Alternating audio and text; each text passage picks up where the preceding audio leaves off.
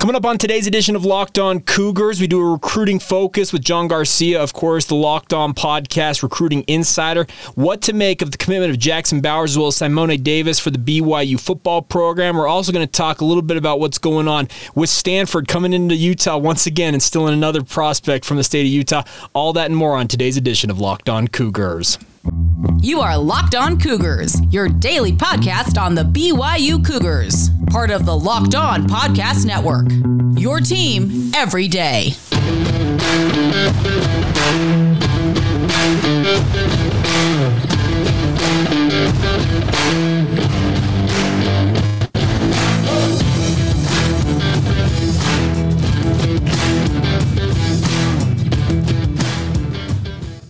What's up, everybody? I'm Jake Hatch, your host here on Locked On Cougars, your resident BYU insider. Thank you for making us your first listen every day. Today's show, our title sponsors, our friends over at LinkedIn. They are bringing you John Garcia's interview today as well. They are the official college football recruiting sponsor across the Locked On College Network. LinkedIn Jobs is helping you find the candidates that you want to talk to faster. Post your job for free at linkedin.com/LockedOnCollege. Terms and conditions apply. As I mentioned, welcoming in John Garcia Jr. from Sports Illustrated, as well as our Locked On Network recruiting insider. John, thank you for taking the time. How are you, my friend? I'm doing well, Jake. Not as well as BYU fans. I mean, that Jackson Bowers commitment should be as big as we see this cycle relative to a school fending off national competition. So, I mean, I think it's a good time to be a BYU fan. Obviously, conference realignment on the horizon, recruiting's rolling and starting to pick up some momentum too. So it's good to be on here talking Cougars for sure. Let's start there with Jackson Bowers. He's a 4-star prospect. BYU was in the mix. We'll talk about Walker Lyons here in a minute. There was 2 top tight ends they were in the mix for in this recruiting cycle, and there'll probably inevitably be others that they'll be in the mix for. CJ Jacobson comes to mind as well. But when it comes to Bowers' commitment, a 4-star prospect from Mountain View High School down there in Arizona, how big do you think this commitment is for BYU just in terms of the overall, I guess, recruiting landscape for the Cougars? I think it's huge. I mean, like you said, it's national. It's national news when Jackson Bowers makes his commitment anywhere, especially if it's BYU. And that's certainly where the momentum was towards the tail end of this recruitment. There was a lot of keeping things close to the vest with Jackson, a kid I've been in communication with for the better part of a year. And he had me guessing for a long part of this recruitment. And I think, he would tell you he didn't know for a large portion. This wasn't, hey, this is my childhood dream school. I'm going here. Have a good day. This was something that really had to be vetted. And I think that the staff and the field, the uniqueness of BYU, which doesn't get talked about enough in recruiting, can certainly resonate. And look, let's be honest, if it's going to break even at a certain position, my brain, being an older person, goes to quarterback, but tight end should be on that short list thereafter. And I think this is kind of a resurgence at the position for the Cougars, and Bowers is that national headlining recruit to fit right in. It's the right time for it. It's a good tight end class, and this is one of the top 10 or so tight ends in the country. And I think that says a lot. That position is coming with more gravitas and more value in football in general. It's a trendy, hey, we need to get one of these hybrid freaky athlete type of positions. And Bowers brings this high floor and balance to go along with it, right? He works in line, he works outside, he can come in motion, he can do damage down the field or short, and then after the catch, and he's a great blocker. So he brings this polish and high floor to the position that should create some security for BYU fans. But in terms of that national footprint, you beat Pac-12 schools for a kid in Pac-12 country. That's always a big box to check if you're BYU. And then you beat everyone else. You beat SEC schools. ACC programs were in on Jackson early. I don't know his offer sheet number, but it was several dozen scholarship offers in for him. So I think anywhere he would have went would have been national news, and it sprinkles a little bit heavier when it's BYU, especially relative to kind of how late that momentum, arrived for the Cougars. So it shows good closing ability for the program and still a uniqueness to certain positions and certain types of recruits that I think is still very important to talk about in recruiting in this age of NIL and all this other stuff, it's still important to talk about just kind of that classic feel for a program. And BYU is still one of those most unique opportunities in the country. He's a guy, and I was reading an article on him. He described his own game as being a little bit of psycho, I think is the term he used in his game, just the way he kind of plays it. And you mentioned the fact he's an inline tight end. He also can split out and kind of play that wide tight end position as well. Where do you think he'll be most effective at the next level? Is it more of an inline guy, or do you think he'll have the capability of doing both at the next level? I think he certainly has the capability to do both, Jake, but I think just the value of that threat in the middle of your offense says so much. BYU has bought into a lot of these spread concepts that have taken over college and NFL football, and you see a whole lot of lateral and wide ability with these offenses, right? Bubble screens, jet sweeps, the RPO, quarterback keeps, a lot of left and right stuff. So when you can play vertically and threaten the middle, which is obviously the shortest throw you can make, it just creates a whole different dynamic to prepare for as a defensive staff. So I think that is probably where he'll make his proverbial money. And then we know BYU always wants to run the ball too. So I do think his prowess as a blocker is something you don't want to underutilize. Now, again, he's got the ability at 230 to move around, single up on a linebacker and put him in a blender. He could still do those things. But I think more times than not, you're probably going to bulk him up a little bit and line him up outside of the tackle to create either an extra blocker at the end of the line of scrimmage or a true immediate threat in the passing game, which is, again, it's so valuable, even in the RPO concept, to have that primary read visible and so close. It really does change the flexibility of your offense. I think that's where we'll see him most. He's a guy that I think he screams kind of more the classic tight end that BYU's had in their history, because they've got a pretty rich history. You mentioned the quarterback thing for BYU over the years, but tight ends have also had a really good run, and they got two of them this year in Dallin Holker as well as Isaac Rex, who appear to kind of be the 1-2 tandem. Do you think that BYU at some point will have, I guess the question is, too many tight ends in a way and not be able to deploy them effectively enough? I know that's maybe more of an on-the-field thing that maybe is in your expertise, but do you think there's a possibility of that happening? I mean, it's a good problem to have if it does happen, right? It means that you've loaded up so much that there's just not enough seats at the table. And that happens, right? I mean, my gosh, look at the University of Georgia right now. They have 100 tight ends. They're all very good. They're all Sunday guys. So nobody knows how those dynamics are going to work, but nobody's utilizing that as a weakness when you talk about the Bulldogs either. So I do think with the Cougars, if you assimilate towards that, it's a good problem to have. I do think these offenses have gotten more creative. Nobody's recruiting fullbacks, RIP to that position. So, if you've got an H-back type, you can utilize a tight end there. You could certainly split out a tight end like we talked about with Jackson. You can keep him at the end of the line of scrimmage. You can use him as a wing, as a traditional H-back in the slot. I mean, you can really maximize at least 2, maybe 3 tight ends if you really feel good about your group on Saturdays, enough to keep a defense guessing. Because remember, I think a lot of defensive decisions have to do with personnel. Yeah. So the bigger the personnel, the more run heavy defensively you're going to line up.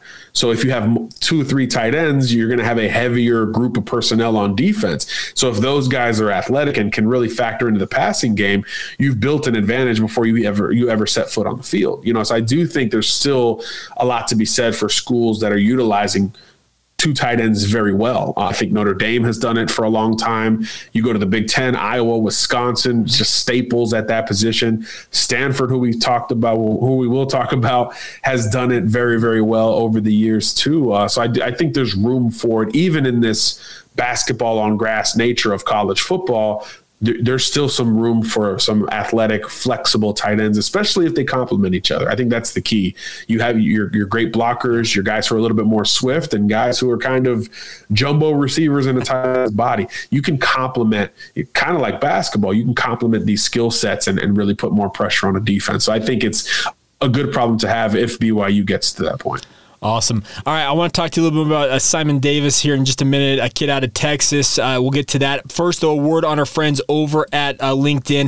Of course, right now, everybody seems to be hiring. So if you guys want to get in front of the people you want to hire easier, LinkedIn Jobs is making it easier to grow your team. Create a free job post in just minutes on LinkedIn Jobs to reach your network and beyond with the world's largest network of over 810 million people. Then add your job in the purple hashtag hiring frame to your LinkedIn profile to spread the word that you're hiring so your network can help you find those people you would like to hire. It is why small businesses rate LinkedIn Jobs #1 in delivering quality hires versus leading competitors. Right now, LinkedIn Jobs is helping you find the candidates that you want to talk to faster. Did you know that every week, nearly 40 million job seekers are visiting LinkedIn? Post your job for free at linkedin.com/lockedoncollege. Once again, that's linkedinjobs.com/lockedoncollege to post your job for free. And of course, they're bringing you today's conversation with John Garcia from Sports Illustrated and obviously our Locked On Insider. So now, John, I want to talk to you about, and am I pronouncing it? Is it Simon or Simone? Do we know how to pronounce his name correctly from Nolan Catholic? I go with the latter. I go with Simone. That's what I assumed it was. Yeah. That I in the middle always makes me hesitate, but we'll find out soon enough. But we can call him Davis for sure. Well, yeah. So he's from the Euless area in Texas, and we all hear about Euless Trinity, which is one of the top prep programs out of that. But he plays for Nolan Catholic there in Fort Worth, a 3-star prospect, more of I guess a true athlete in a way for BYU because he could play either offense or defense. I've had people say he's probably going to play defensive end, at least to start at BYU. What do you know about him? Give BYU fans a little bit of an introduction. Yeah, I think you said it. I mean, he's an athlete. He doesn't advertise himself as a tight end, and I get it. He certainly could become one, and I think we talked about complementing these skill sets. I think he would be your jumbo receiver move guy. He'd be the guy you'd move around H-back, put him at fullback. I mean, he's done that already at the high school level in Texas, which you mentioned is a pretty darn big deal to do that so successfully. But at 6'5", 225 or so, he's got this defensive end pass rusher kind of frame, and he does bring this athleticism, this twitchiness and quickness to the table that, man, it's hard to not envision that as a pass rusher coming off the weak side against a right tackle. So I do think that ability is something that creates a lot of value in a recruiting class because he's a kid that could go either way with it, and I think he's one that you can sell on, hey, come up here to BYU and we'll see how fall camp goes or spring if he's an early guy. We'll see how it goes at your preferred position. Yeah. But we'll also keep an open mind thereafter because I think you could build a stand-up edge case for him. I think you could bulk him up at legitimately 6'5". He can bulk up and maybe even become a balanced tight end or become a hand-in-the-dirt defensive lineman. I mean, there's a lot of ways this thing could go, but Davis is athletic. I mean, he plays like 3 or 4 positions in high school alone. He's very good in space, both as a receiver and as a blocker. Defensively, he's comfortable in space, tackling, and runs really well as well. So he's kind of this blank canvas. We'll do our first ranking at SI in August, and we really value the floor. We really play it safe. We want to know who the best football players are today more so than crafting who will be the best in 5 years, which is fun, just kind of not for us. But Davis is one that fills the ladder so much better because there's just so much unknown in where that positional projection is going to shake out. So if we're going to rank him, we'll be a little bit lower on him than others, but you could see on the flip side why he's so coveted and why this is an interesting get for BYU, who, again, you've got to go into pipeline areas and talking about a kid from Arizona and a kid from Texas now with Davis. I mean, this is money for what BYU has to do to elevate, because we know going to the Big 12 and playing whatever super conference roulette is going to be played down the line, you're going to have to recruit beyond that traditional, let's call it a Northwest Pac-12 kind of footprint. So this is another step in the right direction in that regard as well, which is something that you should want to see just as much as great players with a lot of stars next to their name. You should want to see that geography holding up its end of the bargain as well. And I think with Davis, it's another strong step. Now, if I'm not mistaken, Davis is a member of the LDS Faith, the sponsoring institution for BYU. When you guys put those ratings out, a lot of these guys go on missions, and they disappear for 2 years. They're off the radar for most people, and BYU fans also are in the same boat, because I've had multiple people tell me, I completely forgot about that kid. I forgot he could sign. But it happens. How do you guys, and this is more, I guess, a philosophical thing, how do you guys go about rating stuff like that when you know a guy, if he's a member of the LDS Faith, likely to serve one of these 2-year missions? How do you guys go about projecting that? Can you, or I know you're more on the base, you guys want more of that floor, but how does that factor in, if at all, to how you guys go about this? Such a great question, Jake. I think it gives you more flexibility to sell either end of the spectrum there. Okay. If he's a kid, if it's player X who is a little bit lighter for his position, let's say he's an offensive lineman who's 265, but when he's a freshman, he'll be 2 years older and probably 30 pounds heavier or whatever it is. You can kind of build in the benefit of the doubt there. Okay. But I do think that's important in scouting in general. We love Friday night tape and combines and testing and production and stats. All that's very important, but everything's a data point in scouting. Every single thing you can gather. So if you do know timeline wise, if you're questioning the physical maturity or the physical ceiling of a prospect, when you know the enrollment's going to be delayed for whatever reason, whether it's going to junior college, a religious mission, whatever it is, that helps you shape that a little bit more. So to me, it gives you more benefit of the doubt with those players because they're older, they're more mature, they're more understanding of what's at stake physically when they do get to college and they catch up in a very short amount of time. That's been, I'm sure you see that every year with BYU. We see that elsewhere with players who serve missions from any religion. So I do think that's something that should create the benefit of the doubt. And also it's like scouting a winner, right? If you're scouting a quarterback and man, he's won 3 state championships, you're going to give that kid the benefit of the doubt because you assume there is a maturity there. You assume there is a responsibility, a desire to rise up. As opposed to just being the best athlete. So I think these kind of situations create a little bit more of that too. You feel, how could it not be responsible, right? How could you not give the benefit of the doubt mentally to a prospect who's willing to sacrifice that much? So I view it as an extreme positive and honestly a little bit of a play in the margins not deal breaker, deal sealer for giving a kid the benefit of the doubt because I know I got a little bit more time to be right. We'll give you a little more rope to figure out if your evaluation was correct. There's no doubt about that. Okay, last thing I want to hit with you, we need to talk about Stanford, and they've been a thorn in BYU's side recruiting-wise for a lot of these guys who are going to serve missions, that type of stuff. We'll talk about it here in a moment as we continue on with Locked On Cougars. Thank you once again for making Locked On Cougars your first listen here on the Locked On Podcast Network. Of course, talking with John Garcia here, our recruiting insider for the Locked On Network. Also does a lot of work for Sports Illustrated. Make sure you follow him. You can see his Twitter handle down there, John Garcia _Jr. And John, a lot of BYU fans are just sick of Stanford and David Shaw coming into Utah. And it's not even going to Utah. A guy like Walker Lyons is literally in Stanford's proverbial backyard at Folsom out there in California. But both Hunter Clegg as well as Walker Lyons are members of the LDS Faith. They have both announced in the last week or so that they are going to go to Stanford. And a lot of BYU fans are like, okay, can David Shaw just get out of here? Can we just get Stanford out of the way? Can you help BYU fans understand what the allure of Stanford is as an institution and a football program to athletes?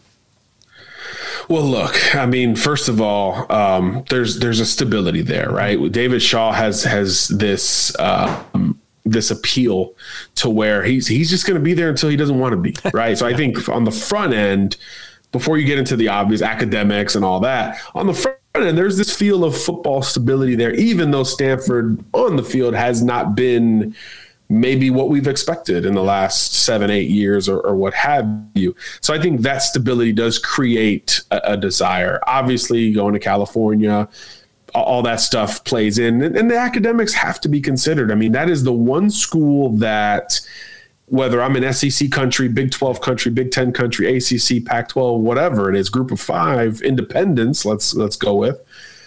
When an offer comes in, there's a sigh of oh gosh, from coaches because they know, one, Stanford is very meticulous with who they offer because they know the academic rigors just create a longer timeline, right? I think they still don't do early enrollees. Nope. It's all very old school and admissions based, which is really hard for them to identify talent with. But when a kid like Walker Lyons checks a lot of these boxes, you're like, oh goodness, this is something we can move in on early. And when Stanford does it typically resonates at a very high level. They've been able to produce on Saturdays. They've produced NFL players relatively routinely, compared to their record and I guess the perception of what they are on the field. And then going back to Shaw, national appeal with him, and he's one with his program that has been accepting of the LDS faith and these missions. I mean, Tanner McKee was like, I don't know, 10 years ago, one of the top quarterbacks in the country. And we're still learning more about his ability as a passer, and he's going to do so well. So, I mean, I just think there's a lot of stars aligning features with Stanford to whether you're talking Ohio State, Alabama, Miami, Texas, USC, when that offer comes in, those coaches are like, oh man, well, who could ever blame a kid for going to Stanford? So that's kind of the base level feel from college and high school coaches, because it is understandable. But yeah, it is a bit of a thorn in BYU's side and some others in particular, because there is an acceptance of delaying the enrollment. Like we said, there's no early enrollment anyway. Yeah. So Stanford's one of those unique opportunities that has shown that they're successful in that regard. And yeah, it's created a bit of momentum in Utah. You mentioned the Clegg commitment, which probably hurts Utah more than BYU, I think. Yeah. But still, it is a tight end and it is interesting. But Stanford has that benefit of the doubt there, and I think he'll be the sixth Utah native on that roster, I believe. So yeah, it's becoming a thing, and I didn't really know that coming into today. So I appreciate you for the news there. But yeah, Stanford is just one of those things that makes other coaches shake their head.